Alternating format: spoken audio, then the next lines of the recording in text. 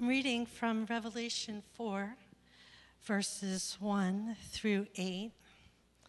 He who has an ear, let him hear. After this I looked, and behold, a door standing open in heaven. And the first voice, which I had heard speaking to me like a trumpet, said, "Come up here, and I will show you what must take place after this." At once I was in the Spirit, and behold, a throne stood in heaven, with one seated on the throne. And he who sat there had the appearance of jasper and carnelian, and around the throne was a rainbow that had the appearance of an emerald. And around the throne were 24 thrones, and seated on the thrones were 24 elders, clothed in white garments, with golden crowns on their heads. From the throne came flashes of lightning and rumblings and peals of thunder. And before the throne were burning 7 torches of fire, which were the 7 spirits of God.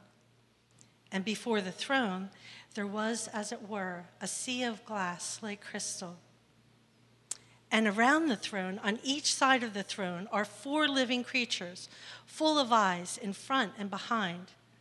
The first living creature was like a lion, the second living creature like an ox. The third living creature with the face of a man, and the fourth living creature like an eagle with wings in flight. And the fourth living creature, and the 4 living creatures, each of them with 6 wings, are full of eyes all around and within. And day and night they never cease to say, "Holy, holy, holy is the Lord God Almighty, who was and is to come."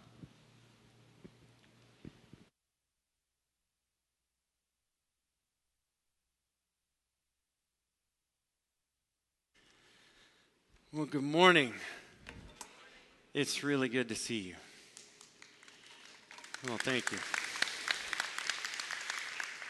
As Evan shared, I'm excited to see familiar faces, excited to see new faces. That's a great sign of a church that's growing. For those who may not know me, I'm Chris Morris. For 11 years, I was the youth pastor here, and exactly a year ago, we moved to Middletown as God has commissioned us to plant a church there in Middletown. And so that was the start of Gospel Life Church. And so I bring you greetings this morning from Gospel Life Church. And I want to share with you how we feel about our relationship with you and the encouragement we get from you. But they're not my words, they're Paul's words from Philippians 1, verses 3 to 5. Paul writes, "I thank my God every time I remember you. In all my prayers for all of you, I always pray with joy because of your partnership in the gospel from the first day until now." And so of all the things I would love to share with you about what God is doing at Gospel Life, there's a lot that we're super humbled and thrilled about. I want to at least let you know we are incredibly thankful for your partnership, for your prayers, for your words of encouragement. And so my church as well thanks you for that. I want to thank Jamie for letting Nathan come down and preach for me down there while I'm up here. Curtis was kind enough to give me a week off and let me come preach here, as good preachers do. But I do want to ask you for your prayer for our church in 2 specific ways here really quickly. We've been super excited to see new faces every week of people who have come and said, "Can I bring somebody new? Can I bring my fiance? Can I bring my dad? Can I bring my coworker next week?" And we're like, "Wow, church is really new to you." Yes, that's always a yes. You can certainly bring them. And so every week we have people coming in who take a few steps and they kind of said, I was kind of expecting to like burst into flames or something. This is sort of all they've heard about church. And to go, we're coming in and we're hearing about this guy named Jesus and how he's changed you people. And how you're not that weird. But that there's something different here. Can we come back next week? And so I asked you to pray for a number of the people coming who are just starting to learn about who Jesus is. And so all the songs that we sing, there you can see them trying to learn the music, but just going, these are words that I've never used in context with the name of Jesus before. And so I ask you to pray for those that are coming. I don't want to share names. I know some have said they wanted to watch this later this afternoon, and so I don't want to necessarily share names, but if you can pray for that group of people. But there's a second group of people that have been coming in the new faces, in faces that when many of you come down to visit, you're like, oh, I see a number of people I don't know. Half of them are people who are in that brand new to Jesus category. The other half are predominantly in this, I got really hurt by people in the name of Jesus at another church. And so they're coming going, because it's such a small church, because this is my way to kind of step my foot back in the water. And so if you can pray for them as well. That as Wayne and I are wanting to disciple and serve, we have a breakfast with somebody who's just eager for the word and eager for all of it. And then we have somebody else who's just going, this wound is still fresh, even though it was 6, 8, 10 years ago. And so pray for us as we counsel and advise. Pray for our church as we grow. The excitement of some is giving hope to others. The consistency of going, this is what church could be like that we didn't get. Allows this magnitude of them to come together all around the name of Jesus. And so as I wanted to come today to be able to share with you those prayer requests, but even to share it, we've spent the last 6 weeks down in Middletown talking about heaven and diving into that topic and going, there's so much here, partly that we've only gotten a glimpse of it, or we believe 2 or 3 things about it, and there's so much more to understand about heaven.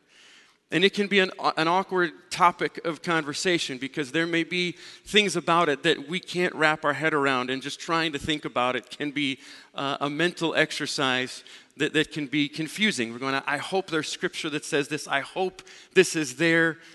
There also can be a lot of hurt and going, as I get older, my list of people I can't wait to talk to when I get there grows. And that pain of missing them is deeper and truer as we get there. But as we looked at heaven, as we looked at what Scripture tells us of what we're going to be like, of what the new heaven and earth is going to be like, of what we get to do in heaven, all of that surrounds the throne of God. That if we get to all that stuff and we missed what's happening at the throne of God, we've missed it. And so when a new book comes out, or a new Christian movie or so on that comes out saying something like, I went to heaven and here are the people I met, that those are wonderful people you probably met, but if one of them is not Jesus, then I'm really concerned where you actually went. Because if we're in the presence of God, it's almost like you got invited to a dinner with the king and all you want to talk about is the place settings. Like, that's great, that's awesome, I hope they were great, but please tell me about what you saw with God. That I don't believe you could stand before the throne that was just read about and talk about something else. And so I want us to take just some time this morning to look at Revelation 4, to look at what we can expect when we're in the presence of God on his throne. That someday we get to be there physically, and even now as we pray, as we sing, that this is a reality of what is happening in heaven that we get to be a part of. But again, because there's so many different things that can be told about what heaven is going to be like, I'm drawn to Colossians chapter 2, verses 8 through 10, where Paul challenges this young church and says this, see to it that no one takes you captive through hollow or deceptive philosophy, which depends on human tradition and on the elemental spiritual forces of this world rather than on Christ.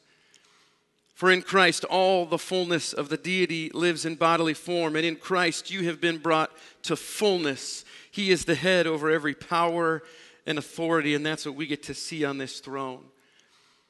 And instead of addressing all the myths and all the misconceptions of heaven, I want to take a different approach this morning. I want to go right to the source. I was reading an article about the government officials that are responsible for identifying counterfeit money. And this training officer was talking about the process they go through as they train new people. And they said, we spend a little bit of time working through all the different possible details we've seen in the past of this different color ink and this different design here and this and this. Because those are rabbit trails we could chase forever. When we train our people, we give them an original. We say, you memorize what the real thing looks like. Don't get distracted about what everybody else is saying. You go to the source, and this is what we spend 90% of our time memorizing. Every bill that can be there. And that's what I want us to do with Revelation 4, is to go, I don't just want to talk about things that are out there. I want to go, let's go right to the source. And so I want us to look at three things today, an inexhaustible list of things that are going to be true in the presence of God, but three I want to point out this morning. And then I want to look at two things that are not going to be at the throne of God. And so I want to dive in with this morning. Revelation 4, verses 1 and 2 say this: "After this I looked, and behold, a door standing open in heaven.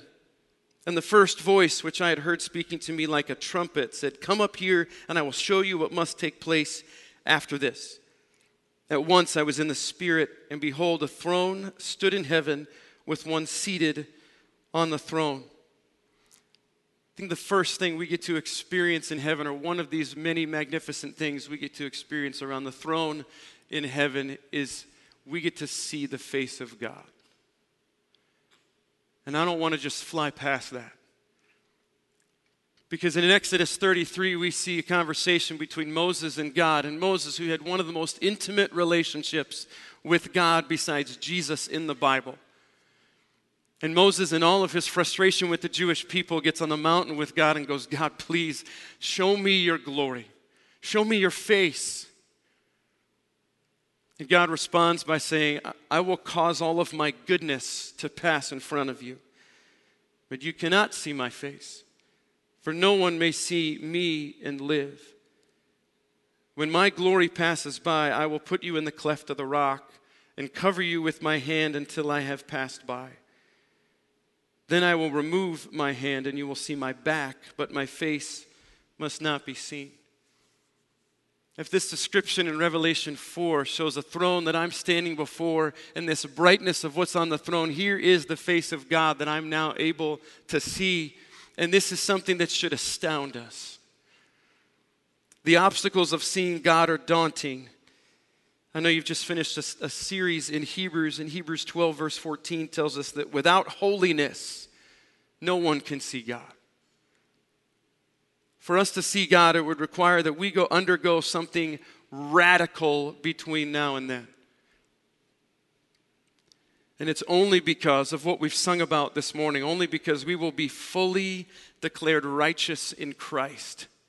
Only because of what Jesus has done for us, declaring us completely sinless and innocent at the judgment seat of Christ, that we can see God and live. The second thing that we see in this passage that I want us to try and wrestle with and grasp is the majesty of God. The majesty of God. I love the description of the physical environment of the throne of God that declares this, starting in verse 3. "And the one who sat on the throne had the appearance of jasper and ruby," that's red and white. "A rainbow that shone like an emerald encircled the throne. Surrounding the throne were 24 other thrones, and seated on them were 24 elders. They were dressed in white and had crowns of gold on their heads. From this throne came flashes of lightning and rumblings and peals of thunder." We got a glimpse of that last night.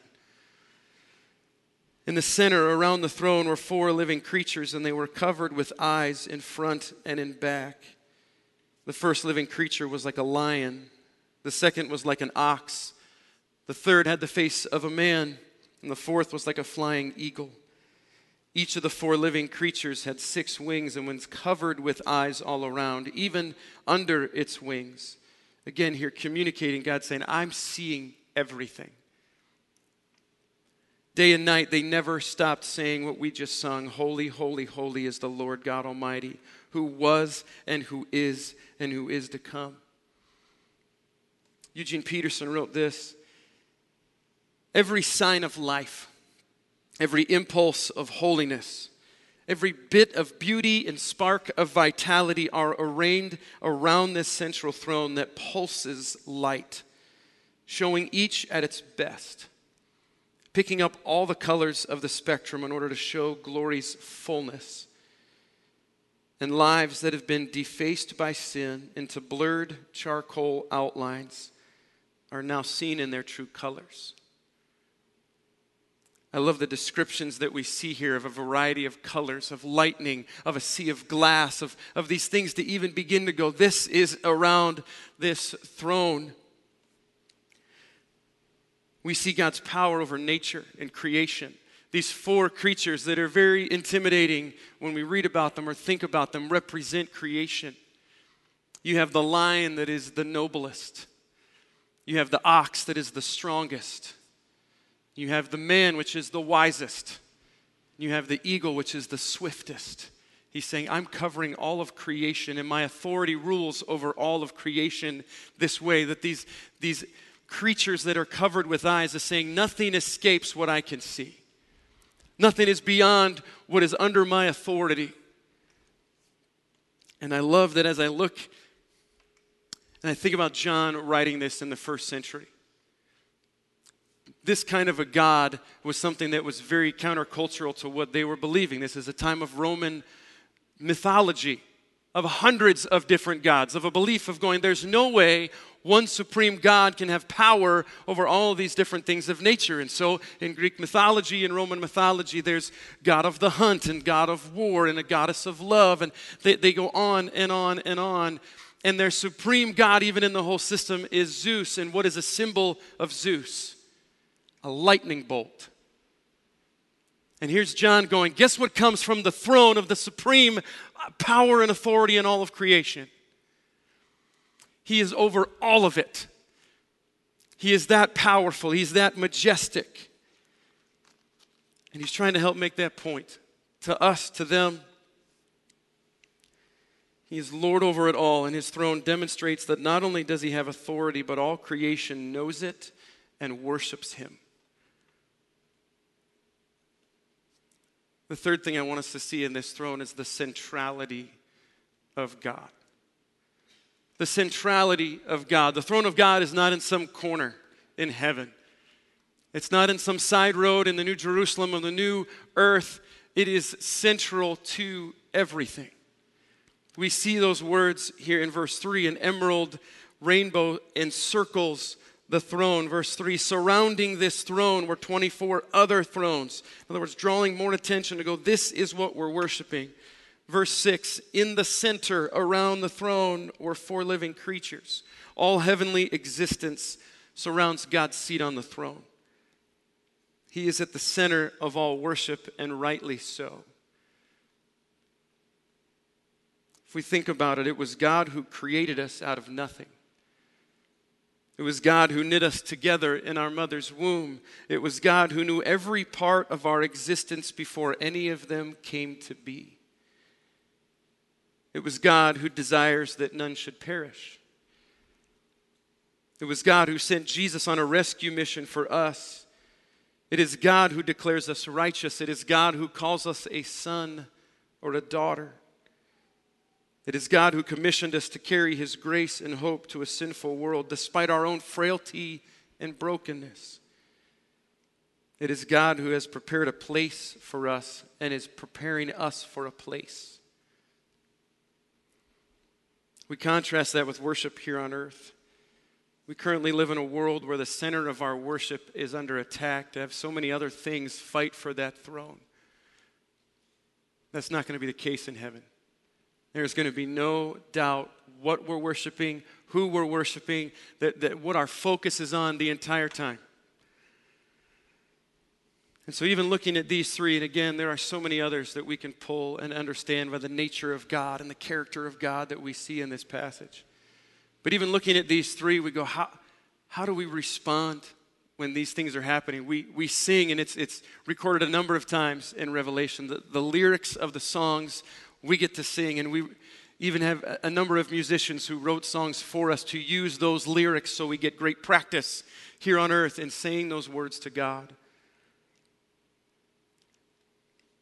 And I remember probably about 10 years ago now, I went with Jamie and Din and Matt and Katie Hall down to the Passion Conference with the college students.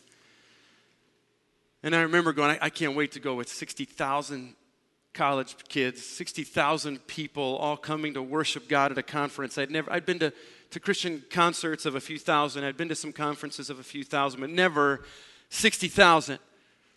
And I remember going, just the anticipation of going into the first session, the first meeting together, and you're going, man, I can't wait to worship with this many people. And I remember even thinking through heaven and thinking through this is just going to give us a sliver of what that worship experience is going to be like. And Mercy Me had a song out, I Can Only Imagine, an amazing song, but that chorus just says, surrounded by your glory, what will my heart feel? Will I dance for you or will I be still? Will I shout hallelujah? Will I be able to speak at all? Will I stand or will I fall to my knees? And I remember standing there and the band starts in session 1 and people start to sing and I couldn't move.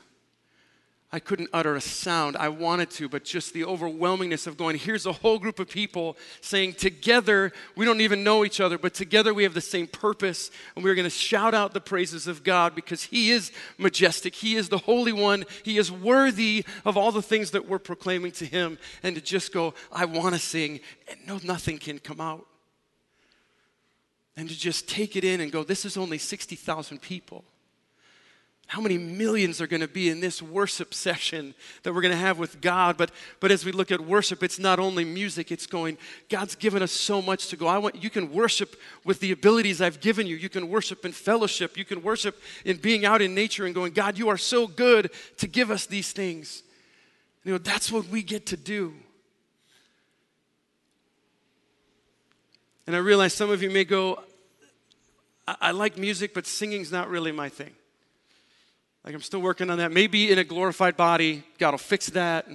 But with me singing out, it can interrupt the holiness and worship of those in front of me. I don't want to be a hindrance to people. But when I think of this kind of worship, when I think of us being able to gather together and sing these words of holy, holy, holy, as much as I grew up in choirs and love the multi-part harmony and all of that, there's a part of me that goes, I connect more in a concert setting or in a sports arena. So this is what it's going to be like. For those who don't know, I'm a lifelong Eagles fan. And we can have a time of prayer, and you can forgive me later, but I've always been an Eagles fan. Grandpa was an Eagles fan. My dad was an Eagles fan. As soon as I could do it and wear Kelly green, I have not given up on my Eagles. And every time the Eagles win at home, or they know they're going to win before the game is over even, what do they blare over the sound system? Fly, Eagles, fly. Thank you. And when that song starts to play, do people go, well, I don't really have my singing voice today? No. Does it matter the social class of the person sitting on your right or your left? No. Does it matter what color they are, what language they speak? No. Does it matter how well they can sing? No. What you do is you're locking arm in arm and you're belting it out even if you lose your voice because your team won. And there are times that's a rare occasion. But when we get to heaven, we're going to be joining arm in arm with people we don't know. And we're going to be celebrating. And we're going to be shouting it out. Why? Because we won. Because this is before the throne, the one that we could stand before. And in just the fear of God, He could go, nope, you're done. But He goes, no, I want you here. I know you. I'm going to call you by name. And I'm not going to worry about what harmony part I'm singing. I'm just going to be belting it out as soon as I can get words out.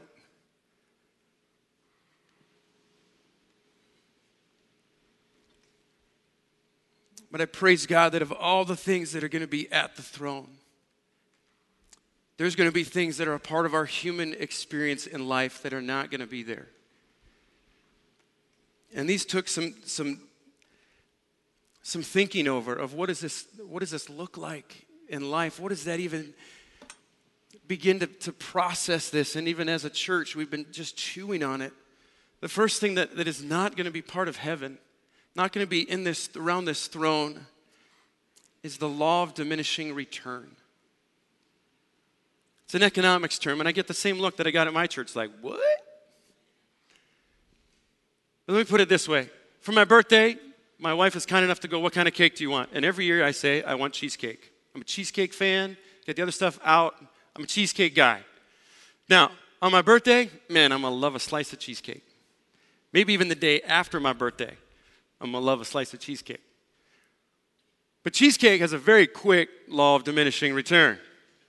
Right? By day 3, 4, 5, you're like, I got about 1,200 miles I got to walk off on the last couple of pieces. I'm good. What was exciting a little while ago might not be that exciting today.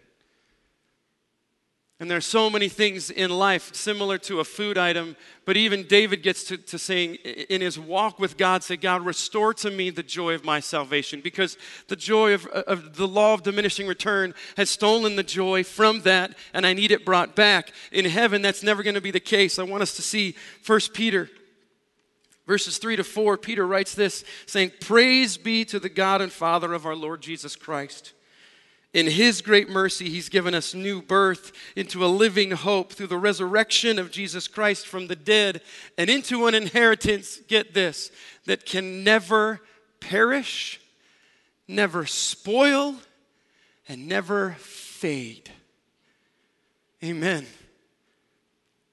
That when we're before the throne of God, that there's never going to be a time where we're like, not as good as it was last week. I'm not that excited to be here. I'm not that moved and in awe of who God is. It's not going to be a thing. David ends his 16th Psalm saying, God, in your presence there is fullness of joy.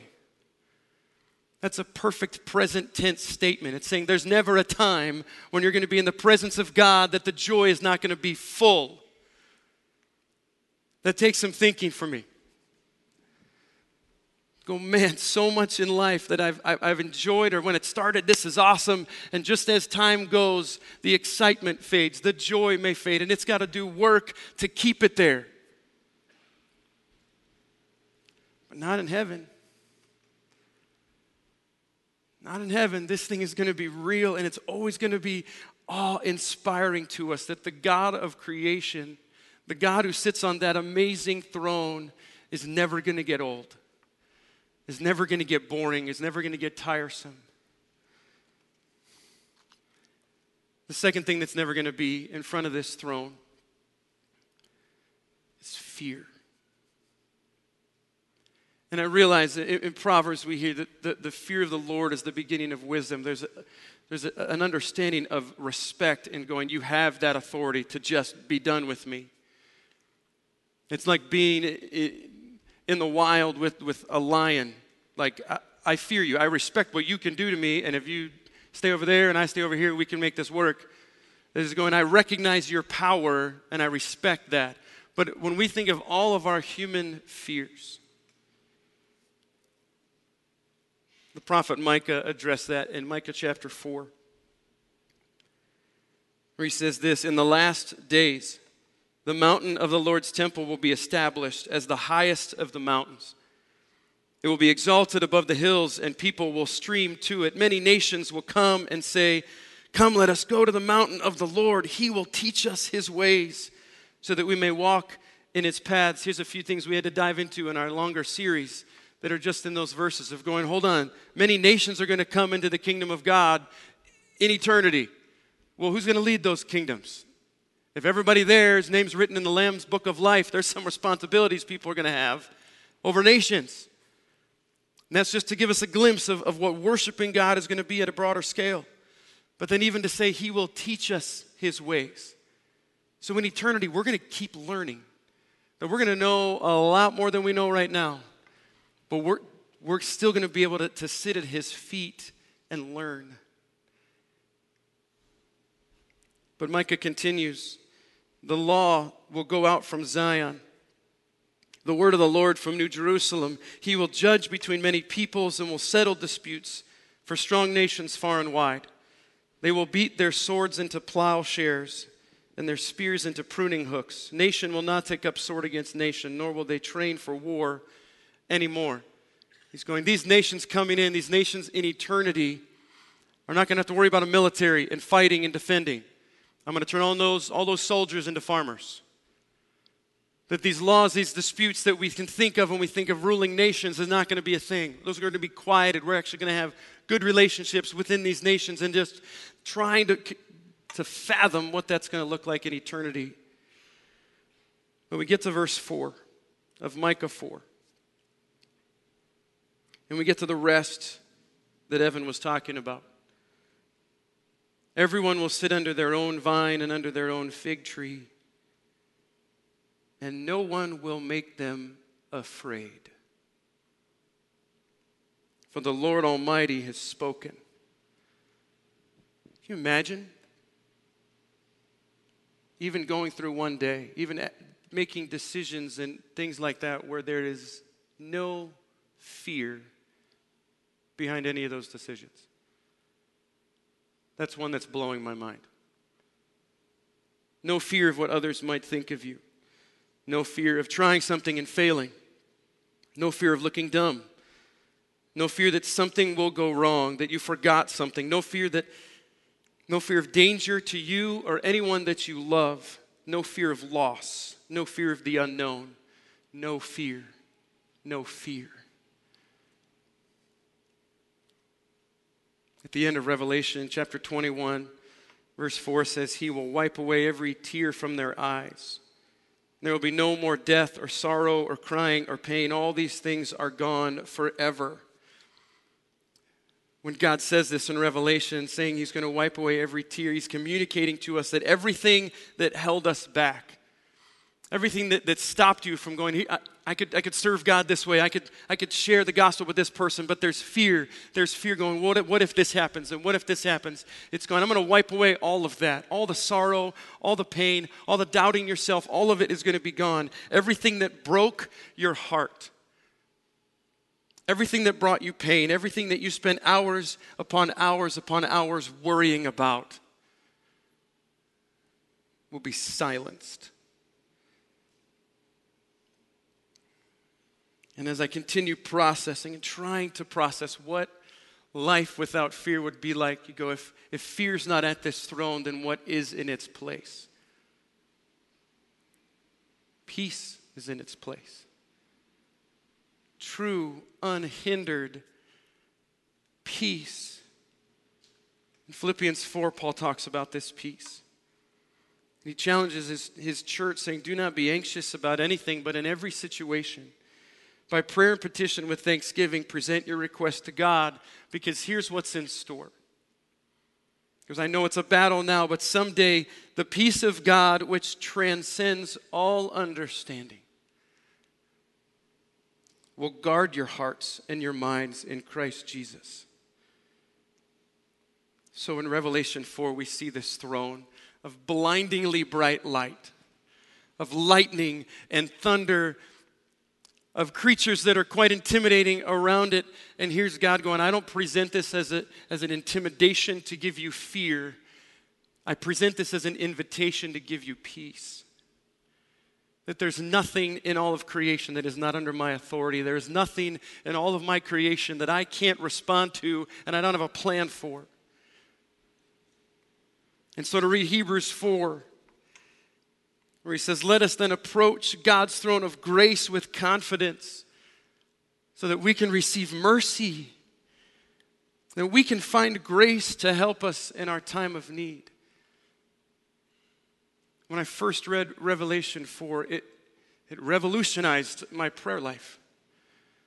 I'm not just praying to some long gray-haired beard figure in the clouds. I'm praying to a God who sits on this throne, who says, come to me.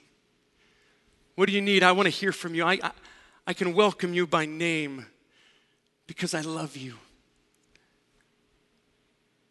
And not only does it change how we can pray, but it's going, this is the kind of God we all want to come before. And if I'm excited to be in front of this throne, maybe I'm excited to share that with somebody else. Many in our church were saying just what I understood about heaven wasn't so exciting for me to go there, let alone to tell somebody else about it. And so being able to go, what does Scripture say about it? What's going to be there?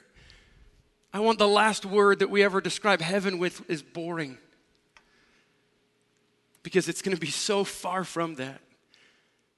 Because this throne is there and it's welcoming and you get to be there. Will you pray with me?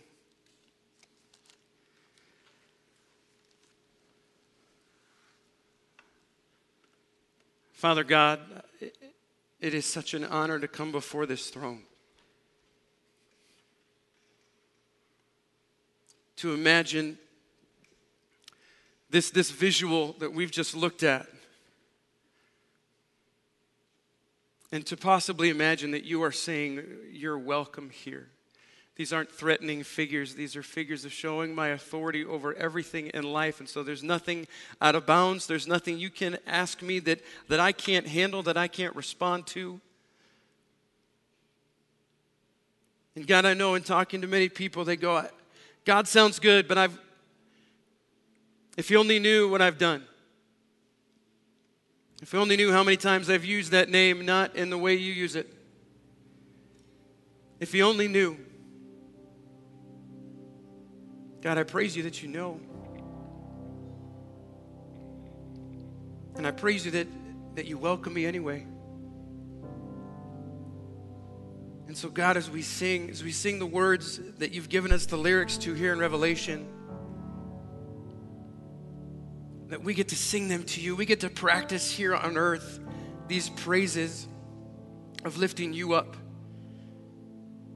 Because it's only possible to be before this throne, clean, innocent before you because of what Jesus has done for us. And so God, may we accept that. May we cry out to you for forgiveness, because we don't want to be on the other side of this throne. We don't want to be there where this is incredibly terrorizing for us, of going, I really hope you say the right thing to me. I really hope I've done what I need to. And God, none of it is because of what we've done. It's all because of who you are and what you've sent to rescue us. And so God, you are worthy of our praise. You are worthy of all that we get to lift back to you through our lives, through our voices, through our coming together. And so God, as we sing these words, may we sing them unhindered, unadulterated, purely back to you. And we pray this in Jesus' name. Amen.